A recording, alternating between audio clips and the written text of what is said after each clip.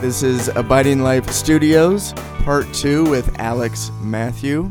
And right now in the studio, I still have Betty Wells and Chad Salen with me, and I am Noah Wells. And Alex is going to share with us 5 points that he's learned in his journey with Christ. Yes, and before you begin, Alex, we forgot to introduce you last time as our brother in Christ in India, who is Love on Legs. That's our nickname for you, Love on Legs. Alex, I mean, this how do we say your Indian name? Can you let the viewers know what your birth name actually is? I am called at home. I am called Tamban. Thampan, Tamban. That's my pet name at home. Okay. And how long have you gone by Alex Matthew? How long has that been for? Oh, I mean, as soon as I joined schools, I mean, from there onwards, I was, my name in records, all the records are Alexander Matthew. Okay. But once I got into Africa, and people there started calling me Alex, and I became Alex Matthew from Africa. Otherwise, officially, I am Alexander Matthew. Well, as Betty said, we like to refer to you as Love on Legs, so that's the official term we're going to use. LOL, okay? Yes, that's right. Well, yeah. Alex, why don't you go ahead and share with us those 5 things that you want to talk to about in your Christian journey that are important? Yeah, brothers and sisters, I started growing as a Christian from the time I reached Africa, having, of course, given my life earlier in India in 1968. From then onwards, everything I thought and I acted and I said, everything is based on abiding. And the first thing I would like to share with you is, as a Christian, you need to find yourself. And by that I mean you have to ask a question to yourself. Who am I? This is a question which has been asked across the century by many people of many different faiths, try to find out, who am I? You see, I found myself after Jesus found me. And I got that simple answer to a huge question. Who am I? But this question doesn't stand by itself. It goes along with another question of the same genus, which says, where am I? Who am I? Definitely depends on where am I. And that's where I discovered myself. Where am I? I am in Him. I abide in Him and He abides in me. That's a revelation. It came as a revelation. Mike always says that people learn and educate themselves, gather all sorts of information. Okay, all that is good. But God reveals Himself to you. He comes in revelation to you. Always it's revelation. So He, in His infinite love, showed me who He is and gave me a place to live. I have a location. I'm located. I'm not a vagabond, and I'm not going around here and there. I am seated. I have a place, and I am in Him. That is the beauty of abiding. Whenever I read the Bible and whatever passage I see a kernel of the concept of abiding. When a person is abiding in Him, that is revelation. That's revelation. the revelation that came to me is I can do nothing apart from Him. I'm not hiding I'm not hiding in a corner. I am visibly there in Him. And I don't know whether others see the Lord in me, I don't know. But to the best I know, I have never tried to project anything else from within me. I look and speak and do everything as I believe I am in Him, and I cannot do anything that He doesn't permit me to do. Once you discover, once it is revealed that you are in Him, you can't take a detour and go into the old ways of your life. Sometimes, I am in the counseling profession, and many people come to me in a desperate state and say that nobody loves me, nobody cares for me, everybody is saying things bad about me. I suspect that the whole world is ganging up against me. I have no peace of mind. And gently I lead them to this question: have you discovered yourself? Do you know who you are? And then, of course, everybody would say, I am Mr. So-and-so, I Miss so-and-so. Then I tell them gently, my question is not what is your name? Who are you? The name was given to you. You answer to that name when somebody calls you. But that's not you. The question is, who are you? The person behind the name. Once you find and appropriate that identity, no one can make you less than you. I will remain the same. No one on earth can make me less than myself unless I make myself less than myself. Sometimes people do that. I think frequently people make themselves less than themselves. That's the tragedy with our mankind. They don't see themselves as who they are, and there is self-deprecation, putting them down in self-judgment, and creating punishment for themselves, thinking that they are nothing, they amount to nothing. That's a great tragic situation I face in many counseling situations. They feel they are not up to the mark. I would like to tell you a story in Indian search for identity. That's a very nice story. Once a disciple went to his guru and told him, Guru, that is teacher, I want to find myself. I want self-realization. Who am I? And the Guru noted his enthusiasm for finding himself, and he very slowly said, so you are so eager to find yourself, eh? Okay, you go and bring the seed of a fig. The fig that we see is the fruit. Inside the fig is those tiny granules sort of thing. That is the seed. So this teacher told his disciple, go and bring a fig seed.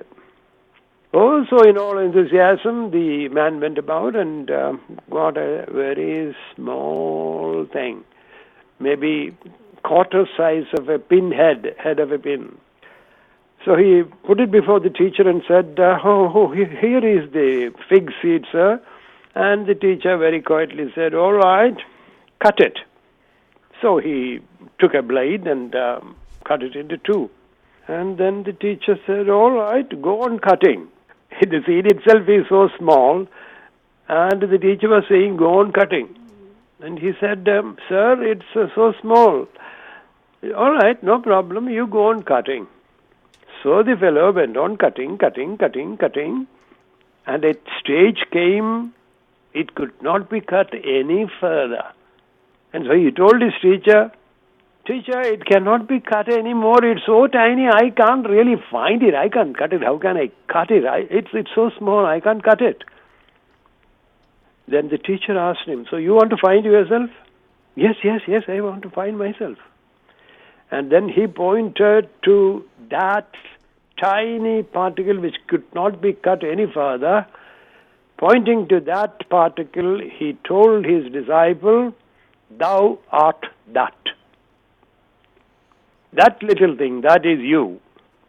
And the disciple was really flabbergasted. "What is it? I am that? I am so small, so tiny?" And the master didn't say anything more. The fellow went away and started thinking about it. And what he found out was, no one can make me less than me. No one can make me lesser anymore. I am what I am. So that was the answer the teacher gave. It implies humility and his identity, and not playing the playing big and that sort of thing. And no one can make you less than you is a big revelation also. I am in him. Who can make me less than myself? I'm not lower than anybody, but I am not also higher than anybody. I am equal. As for me, in my Christian concept, I am equal. If I go to heaven, he will ask me to sit by his side on his lap. If somebody else comes, he will also allow him to sit in the same lap. He treats everyone the same. In his eyes, there is no gradation. All this gradation is man-made. Before him, there is no class, no creed, no color, no nothing. And I am one with all whom he has created. I am his child as everybody else is. I have nothing to pretend that I am bigger than anybody, and I am nothing to be afraid that I am lower than anybody. I am in him. That's my identity. So there is no problem. That identity is the same today, yesterday, and tomorrow. My identity will never change. I am already in him. I am part of the eternal life. My body may perish, but I will not die. There is nothing to die. It's already above death. In him who conquered death. The body may perish, doesn't matter. So, the first thing I would like to share with my brothers and sisters is find yourself and find your place. Yeah, like John 1:14 says he gave authority for all those who believed him to be children of God. I am his child. And he further went on later on in my life to tell me that you are in me. That's my place. So I, so fortunately, so lucky, so wonderfully revealed to me that you have my identity and you are in me. So I have the answer for who I am and where I am. There is freedom in this awareness of who I am and where I am. It relieves me from all concern of what will happen. Oh, no. And along with these two revelations, God led me to Psalm 23. And you have no idea how uplifting that psalm is. I say that at least 5 times in a day, and some days more than that if I need. But I get up, before I get up from my bed, I say this psalm. I am your sheep, I shall not want. I am in the green pastures. And what is more important is, he's telling me, he will lead me to the quiet waters. Early in the morning as you get up and you know that you are by the quiet waters, the surface of the serene lake. I remember once I went with Mike for a fishing into some lake up in Colorado Springs. I don't know the name, but I only have the picture in my mind. And we went and caught some fish. It was almost like a marine green sort of beautiful place. Wonderful. I still retain that experience of the quiet waters. So early in the morning as I get up, I see the surface of that beautiful lake. And that is the condition of my heart. If you have read the Good News Bible, in Mark 4, there is a picture of a boat caught up in storm, terrible storm. The boat is being tossed. He was going across the Sea of Galilee with his disciples. And such tremendous storm, and they were being almost going to perish. And Jesus was sleeping at the stern. Now, Selwyn Hughes comments on that storm. He says, at that particular moment, there was not just one storm in the Galilean Sea, there were 13 storms. All the 12 guys in the boat, they had storms within themselves. And they got so frightened. And then they went and woke Jesus up. He gets up and said, hush, peace. And there was absolute peace. Now what I want to show out to you in that Good News Bible, in that chapter, there is this boat churning water. And on the other side, there is this boat where Jesus is standing, and the reflection of the boat can be seen in the water. Such serenity, such placid, beautiful, serene water. After he got up and said, peace. When I say the second verse in Psalm 23, that is the peace that descends into my heart. I see that picture where Jesus says peace and the reflection of the boat in the water. There are only a couple of few lines, but that's the reflection. So calm. And I get my heart calm like that in the morning. And Psalm 23 does wonders. And he says he restores my soul and leads me in the paths of righteousness for his name's sake. The whole day I walk in his righteousness, not wanting to do anything in my own way, in my own pretensions, but in his righteousness. I tell you, brothers, if you by heart that psalm and say it 5 times a day, it's prescription medication. Take it as medicine. That's what I do. And, of course, it goes on to say, even if I walk through the valley of the shadow of death, I shall fear no evil. Thou art with me, and thy rod and thy staff, they comfort me. You prepare us a table before my enemies, before me in the presence of my enemies, and he anoints my head with oil. He calls me and separates me out. And the next verse is the most beautiful verse. My cup overflows. Alex, can I just interject for just one quick second here, just to reiterate your point that you're sharing about Psalm 23. I'm 6'3". I'm a pretty big guy, and I remember I had to get an MRI on my heart, and those machines are really, really tight and small, and I'm a little claustrophobic, if I'm to be brutally honest. And I said to the Lord, I said, how am I going to get through this? Because they had to be in the well, you have to lay still. So talk about being still. And and that's the scripture that the Lord led to my mind and my heart was Psalm 23.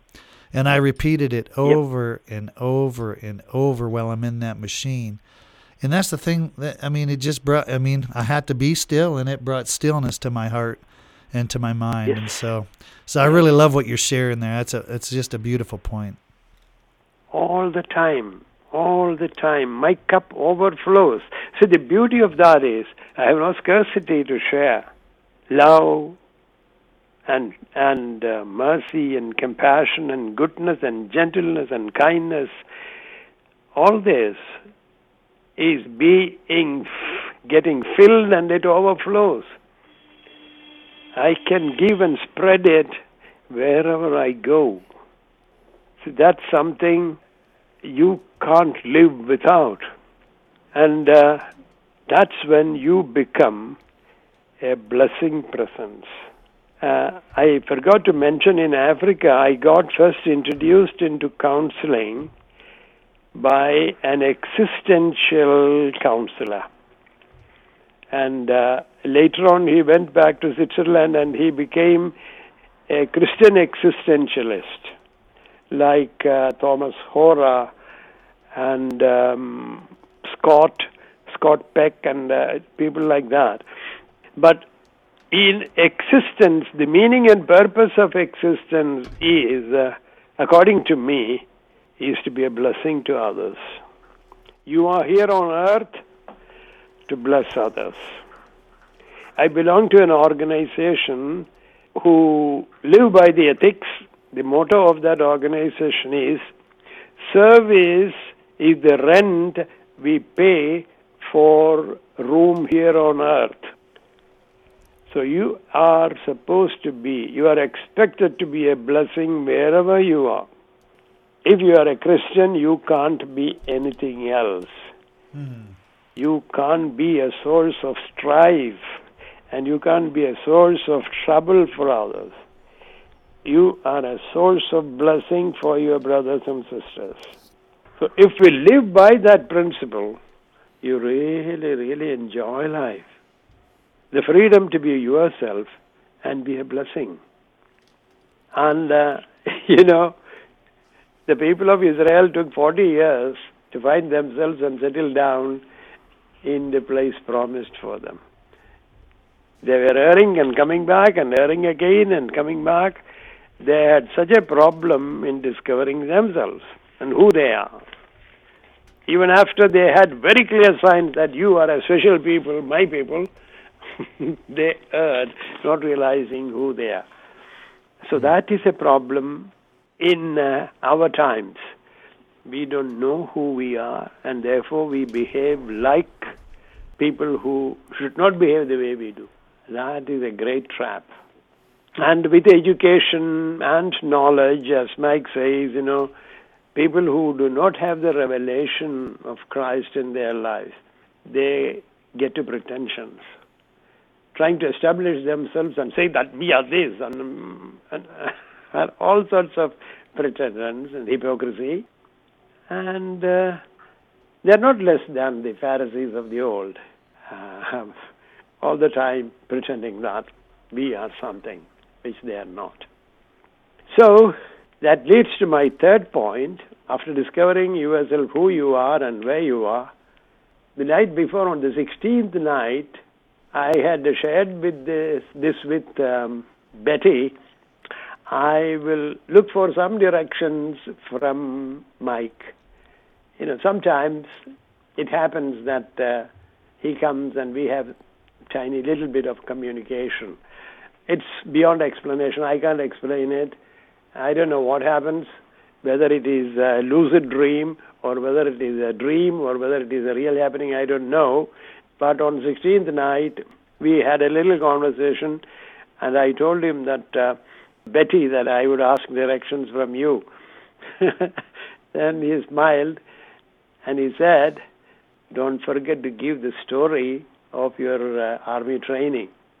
I didn't know what it was, but after he had gone, I thought about it. Yeah, I mean, way back sometime in 1964 or 65, I think, I had gone for an officer's training, a refresher training. I was a lieutenant at that time in the National Cadet Corps or the University Corps. So I was there with 143 officers from all over India. All huge people. I mean, very, very soldier-like and 6 foot plus and maybe, 200 plus pounds. Huge frames and very impressive personalities. And I'm here with my 5 feet 7.5, trying to be an officer. And we had this training for a month. And at the passing out parade, the best officer cadet was declared as one Captain Saluja from Jabalpur. And they declared Lieutenant Alex and Matthew as the second best officer. I had no qualification at all, physical qualifications to be a second best cadet. Yes, it's true that in the shooting I came closer to being first, and the cross-country race, 26 miles in the forest, they gave us a compass and an LMG and a 16-kilo backpack. We were left in the forest about 26 miles away, and we were asked to come back and report to the camp. I don't know. I just walked and walked and walked with the help of the compass, of course. I don't know. But the point is I came first in that cross-country walking. That was the only achievement, significant achievement that I had in the rock climbing and the crawling and all that. I was just an average guy, the jumping and all that. But when I got this second best officer nomination, I was really wondering, how is it that I got this? There are so many huge guys there, So at the passing out dinner, I asked permission. I told the adjutant I want to see the camp commandant. So he took me to the camp commandant, and I just smartly saluted him and stood in attention. He said, started his young man, what is it that you want? I said, sir, you have declared the best officer cadet and the second best cadet. You declared my name as the second best. How come, sir? I don't know. I haven't done anything to deserve this. And then he looked at me and laughed. Hey, you want to know? Really? I said, yes, sir, I want to know. Yeah. During these 31 days, you never complained. You never complained. That's your qualification. Because all these guys were always complaining. The food is not good, the blanket is not good, and the milk is not good, the chapati is not good, everything. Everyone was complaining because all these people were highly paid people. They all lived in comfort. I never complained. In the drill, during the drill, and returning the rifle, sometimes people just came and put the rifle there and walked off. All sorts of indiscipline among the officer cadets.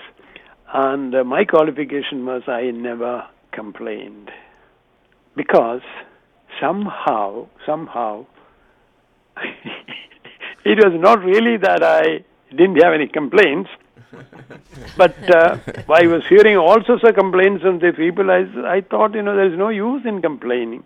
What is the point in complaining? But later on, after I became a Christian, I discovered the meaning of what he said. A complaining heart is never grateful. If I am grateful to what the Lord does to me, I will never complain. If I start complaining, I would have no peace of mind.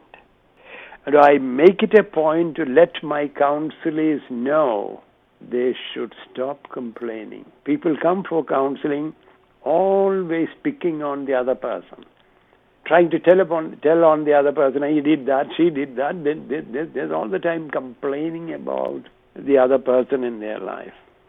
They will have no peace till the point they become grateful to God about their partner. Without gratitude, no man can expect to be peaceful. Complaining heart is never at peace. So gratitude is the key word. Be grateful to the Lord every time. Be able to say, thank you, Lord. Thank you, Lord. Praise the Lord.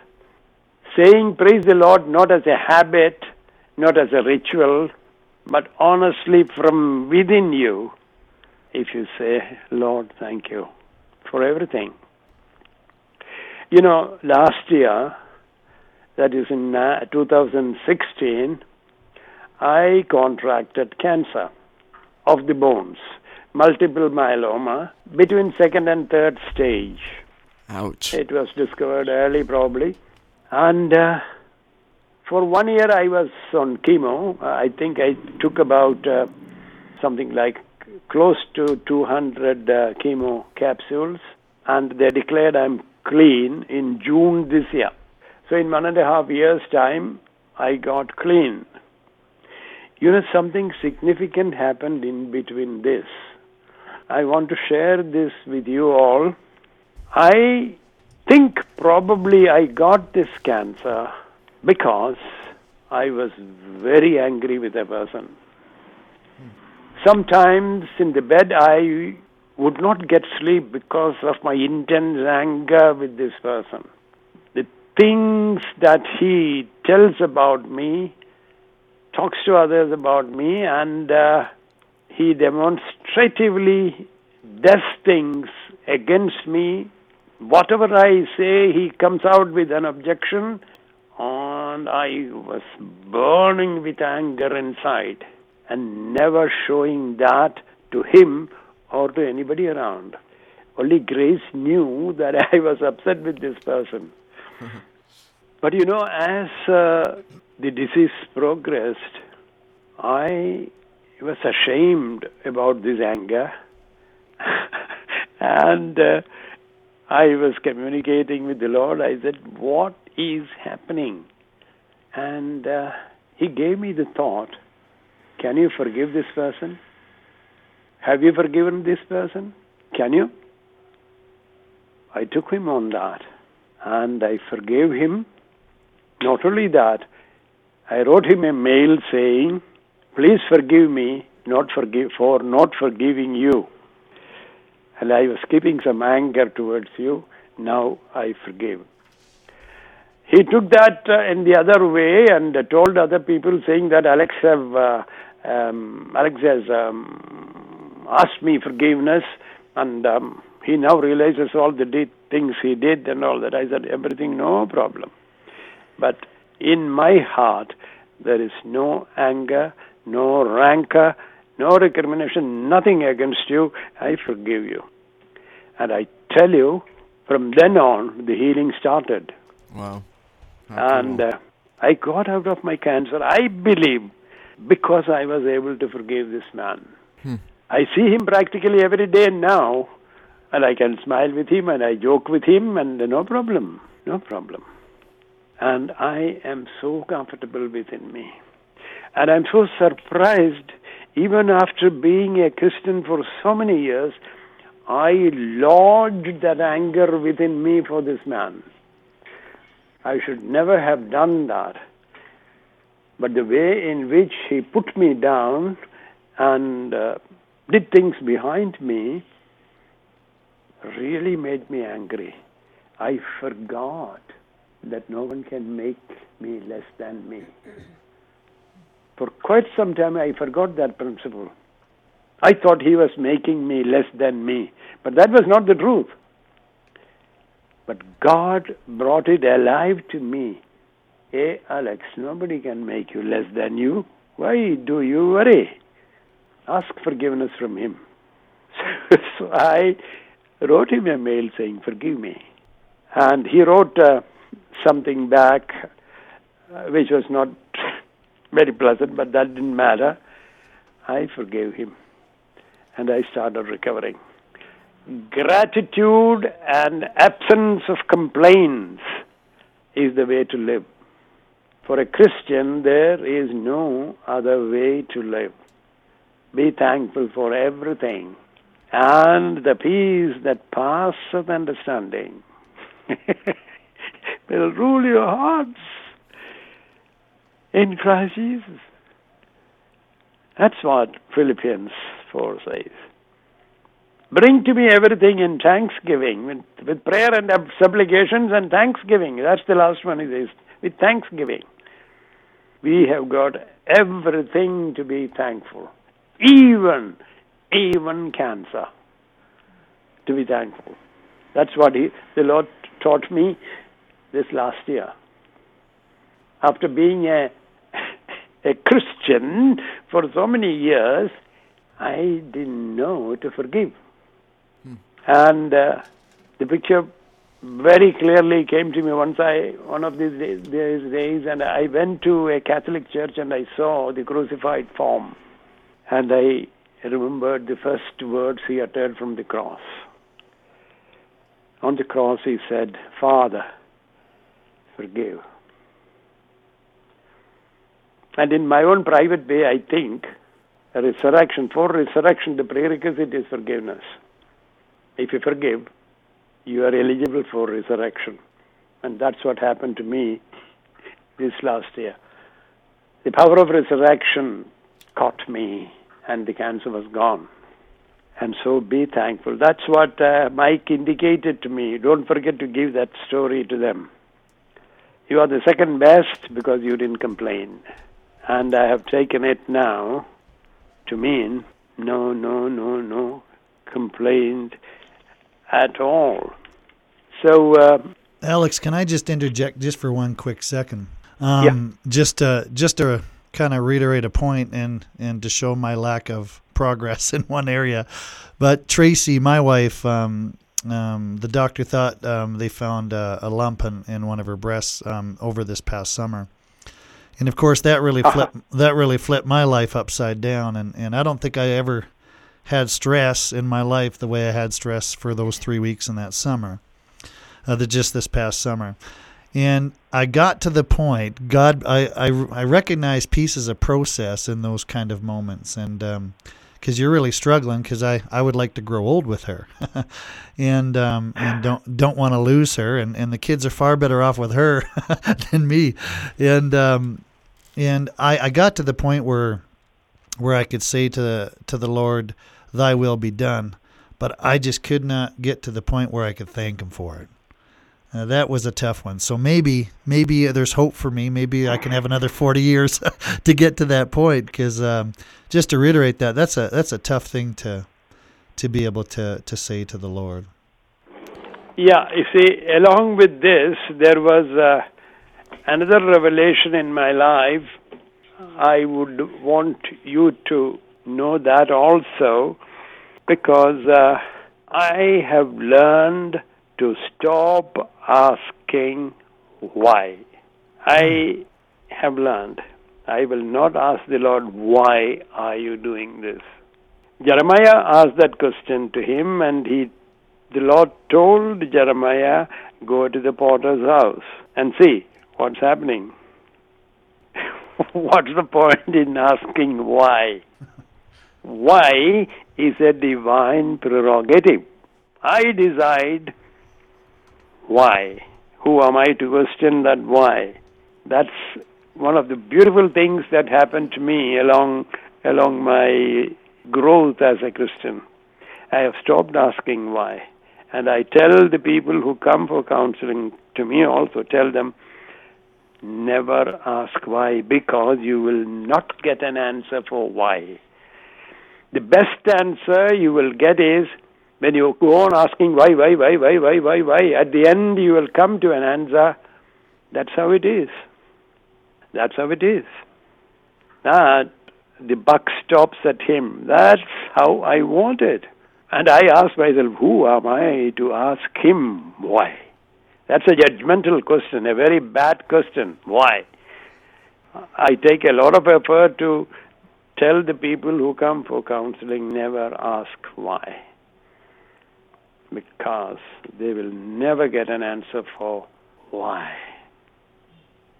You see, we are dealing with a God who is omnipotent, omniscient, omnipresent, omniactive, omniphilic, omnitaxis, omnivolent, omnivobis, all this. He is the source of all blessings.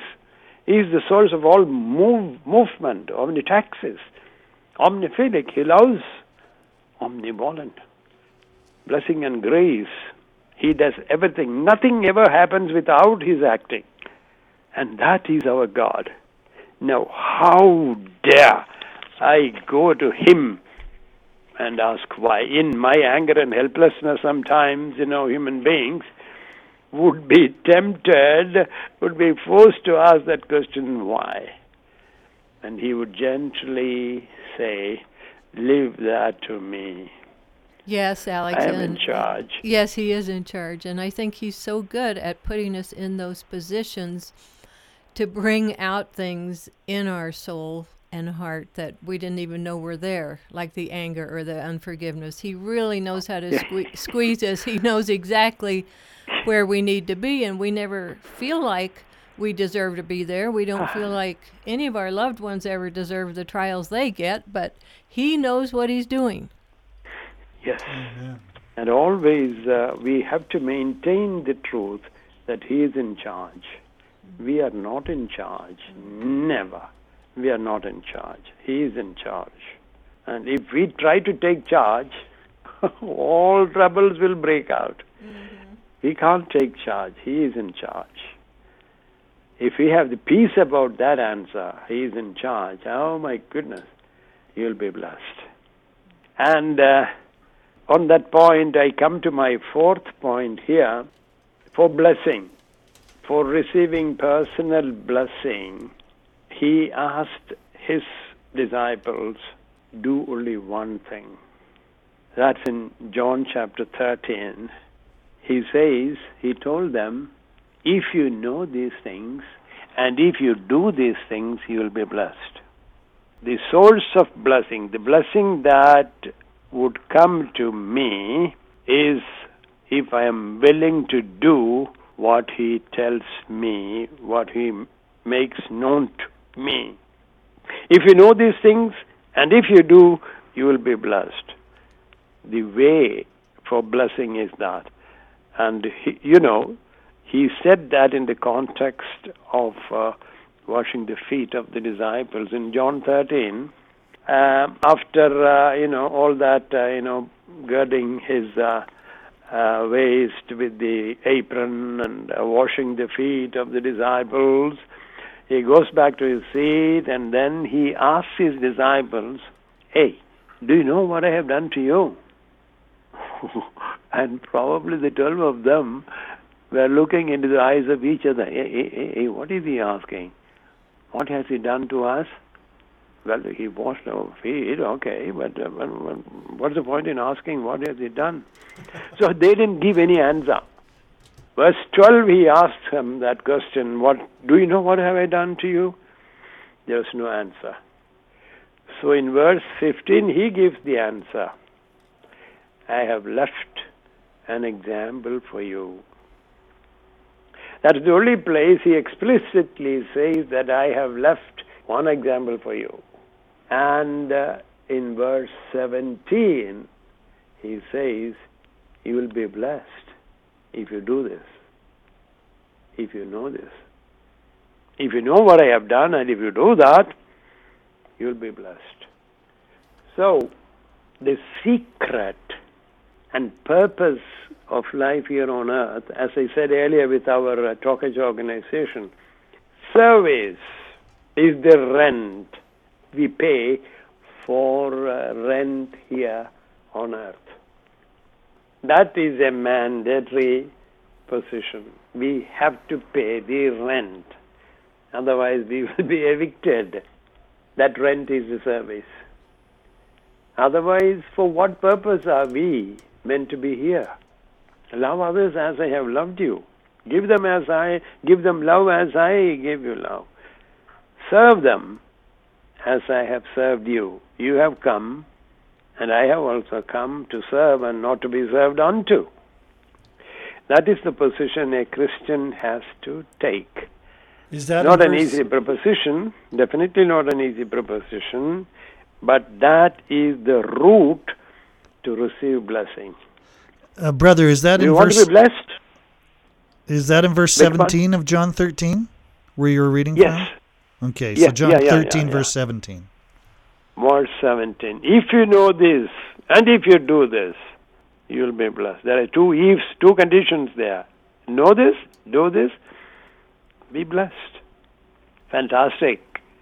And you see, it was an object demonstration. It was not a declaration in the void. He was very specific, demonstrated it. Do you know what I have done to you?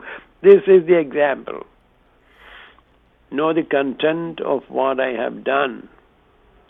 Serve. Never, never be hesitant to bend your knees before them. You know, there is one very great relevant point there. Jesus bent down and washed the feet of these fishermen. How can a teacher bend down before his student and wash their feet? Will not they feel that this fella, he is not all that big? But Jesus knew whatever anybody think, they can't make me less than me. And who am I? I am the Son of the Father. He knew who he was. We go back to our first point. If I know who I am, I would have no problem in bending my knees and serving. I must know who I am and realize that nobody can make me less than myself. He gives me a status. He gives me and says that you have the authority to be my son. Who can make me less? And so I have no problem in serving. I would have no problem in sweeping or cleaning the drains, no problem. Alex? We used to have an open drain in front of my house. I would take a hoe and go and clean that drain. My wife would say, "Oh, what are you doing, this dirty job?" But it doesn't matter. It doesn't matter. The place should be clean. I have no problem. And I'm not saying this in saying that I am a very holy, special person. No. Any ordinary Christian has this very straight instruction. Serve.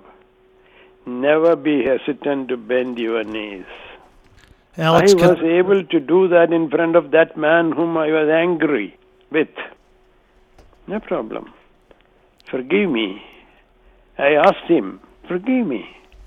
I don't know whether I am right in saying for no wrong things that I have done. I might have done something to irritate him or bug him. I might have. But anyway, God gave me grace to ask forgiveness. And I never felt less than me. That was the beginning of a miracle in my life. The cancer was gone, and the oncologist was really surprised. She said, hey, it's no more there. And I knew it's no more there because the Lord was dealing with me. Everything that we learn in life, as Betty said earlier, everything is with a purpose for us to grow. in the direction He wants us to go. Now, the surprising things about spiritual growth is spiritual growth begins slowly, slowly, slowly, slowly.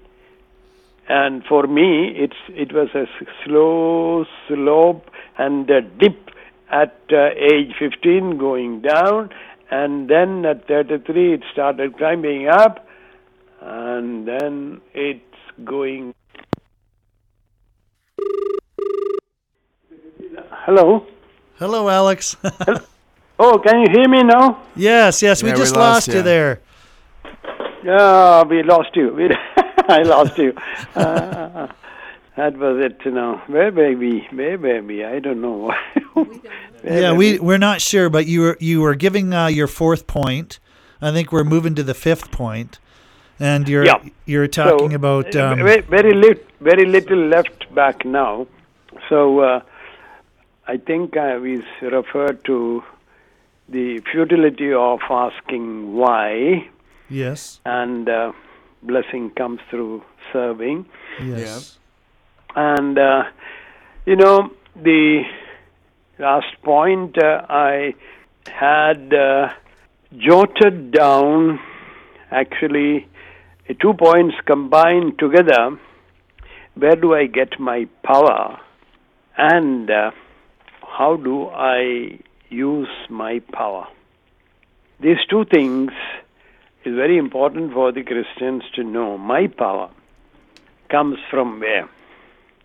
I have just one verse from Ephesians 3, verse 20, from the New International Bible. No other Bible has this verse rendered as such. It says, by His power that is at work within me. Every other Bible says, by the power that is at work within me, I can do far more exceedingly than anything ask or even imagine. But New English Bible says, by His power that is at work within me. That is a point which every Christian must remember. We operate in His strength that is abiding in us. His strength in me, within me, He in me. That's my power. No one can beat that. The way that the Lord wants me to live is in Him, through Him, by His power. The beauty there is, I don't have to do any calculations. I personally hate calculations. And you might be surprised, in my 82 years of life, I have never kept any account of any money. I never wrote an account. That was, probably there is a reason for that. The answer lies in the lives of my mother and my father.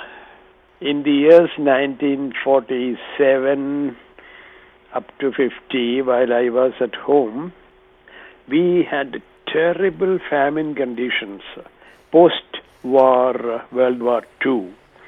People had nothing to eat. People were boiling leaves of tapioca plant, and there is some content of cyanide in that leaves. They boil, they decant the water and eat that leaves. That was the sort of famine we used to have at that time, post-war.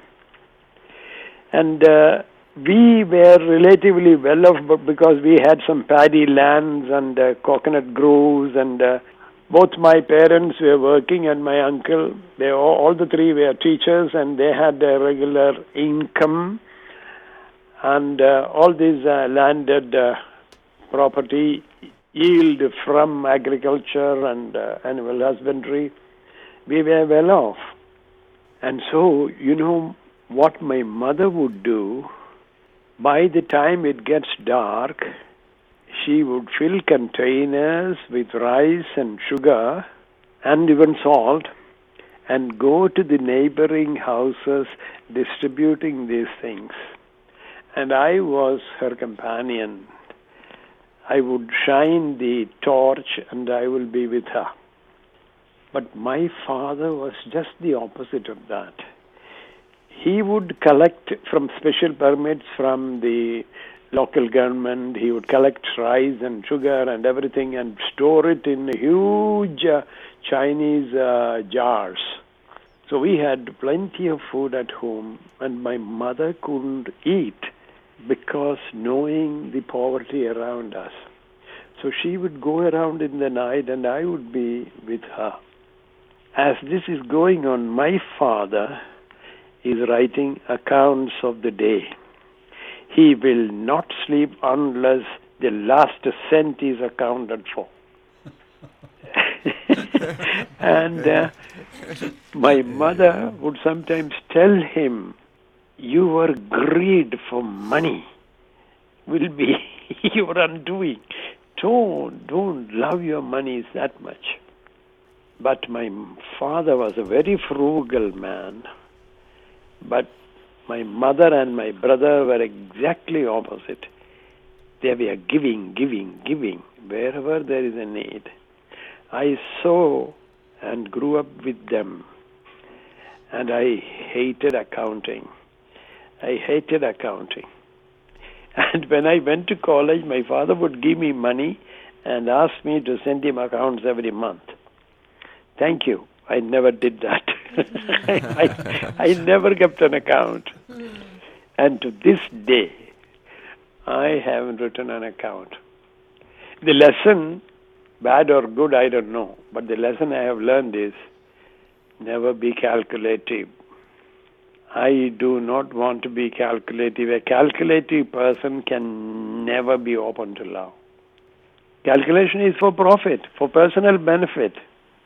Never calculate. My dear brothers and sisters in Christ, you keep your accounts, and if you're a businessman and anybody, you keep your accounts. And this is something, this is a little personal irregularity in my life, maybe, some idiosyncrasy in my life. You keep your accounts and be straight with your money, but never calculate. When you deal with a person, never calculate and ask yourself, what is in it for me? What can I get out of this person? Ask yourself, what can I give? And my mother and my brother showed me, give. And such a hopeless person in keeping accounts. I don't keep any money with me. Comes and goes. And Grace is a little more prudent in that, and she keeps some accounts. Accounts in the sense, starting to live with me, she also doesn't write anything. But we are so blessed. No keeping of cent, every cent, no. The Lord gives. That is filling my cup and to overflow. That's the fifth point that I have to give. Power, and the power, using that power without calculation. Are you hearing me? Yes, amen. Yes, We're really that's with awesome. you, Alex. We love it. We're so grateful for your 5 points, and we could sit here all day listening to you. The last point is combining with that power is my righteousness. He fills me with his power, and that power is to be used in a righteous manner. My righteousness. All people, everybody can do whatever they want to do, but I will do what is right. People have the right to do their wrong. God has given man permission to do their wrong. Right from the first day, he built all the garden and said to the two people, this is all yours. You can possess it and, tend it and use it, no problem. But only you leave that tree alone. But Adam felt, along with Eve, she was trapped, and she thought, if I eat this fruit, it will be nice. My eyes will be opened, and I will know what is right and wrong, and I will be like God. And she felt and took the fruit. You see, I always have asked my counselors, I asked, if God wanted these people not to mess with that tree, He could have fenced that tree off. No, don't climb that. I'm fencing it off. I'm walling it off. No, you can't go. But He didn't do that. You do, if you want. So God gave man the right to do his wrong. But whatever others may do, they have the right to do their wrong, and they will reap the consequences of what they do. And both of them reap the consequences. We are also paying for it now. So if we go wrong and if we don't do wrong, definitely there will be consequences. So to the point possible, do what is right. As for me, I will do right. As for me and my family, I will be for the Lord. I will never do a wrong.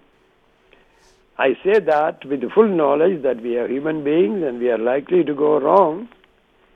But the condition is, He has given me, clothed me with His righteousness.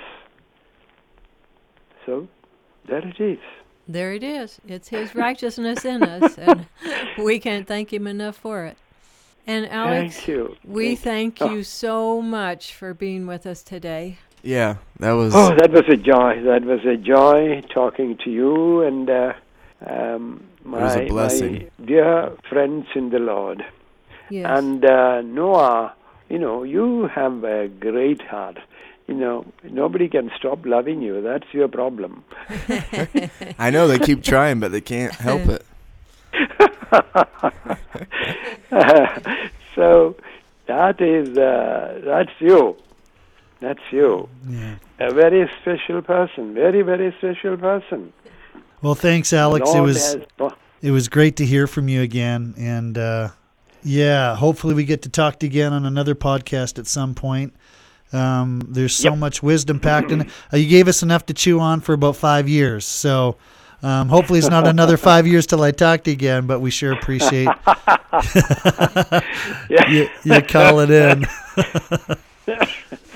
Hey, it's surprisingly I didn't cough during this talk. No, it was great. And we hope you sleep well after all this, and we hope we didn't wake up Grace when we called, but it was sure nice to hear her voice too.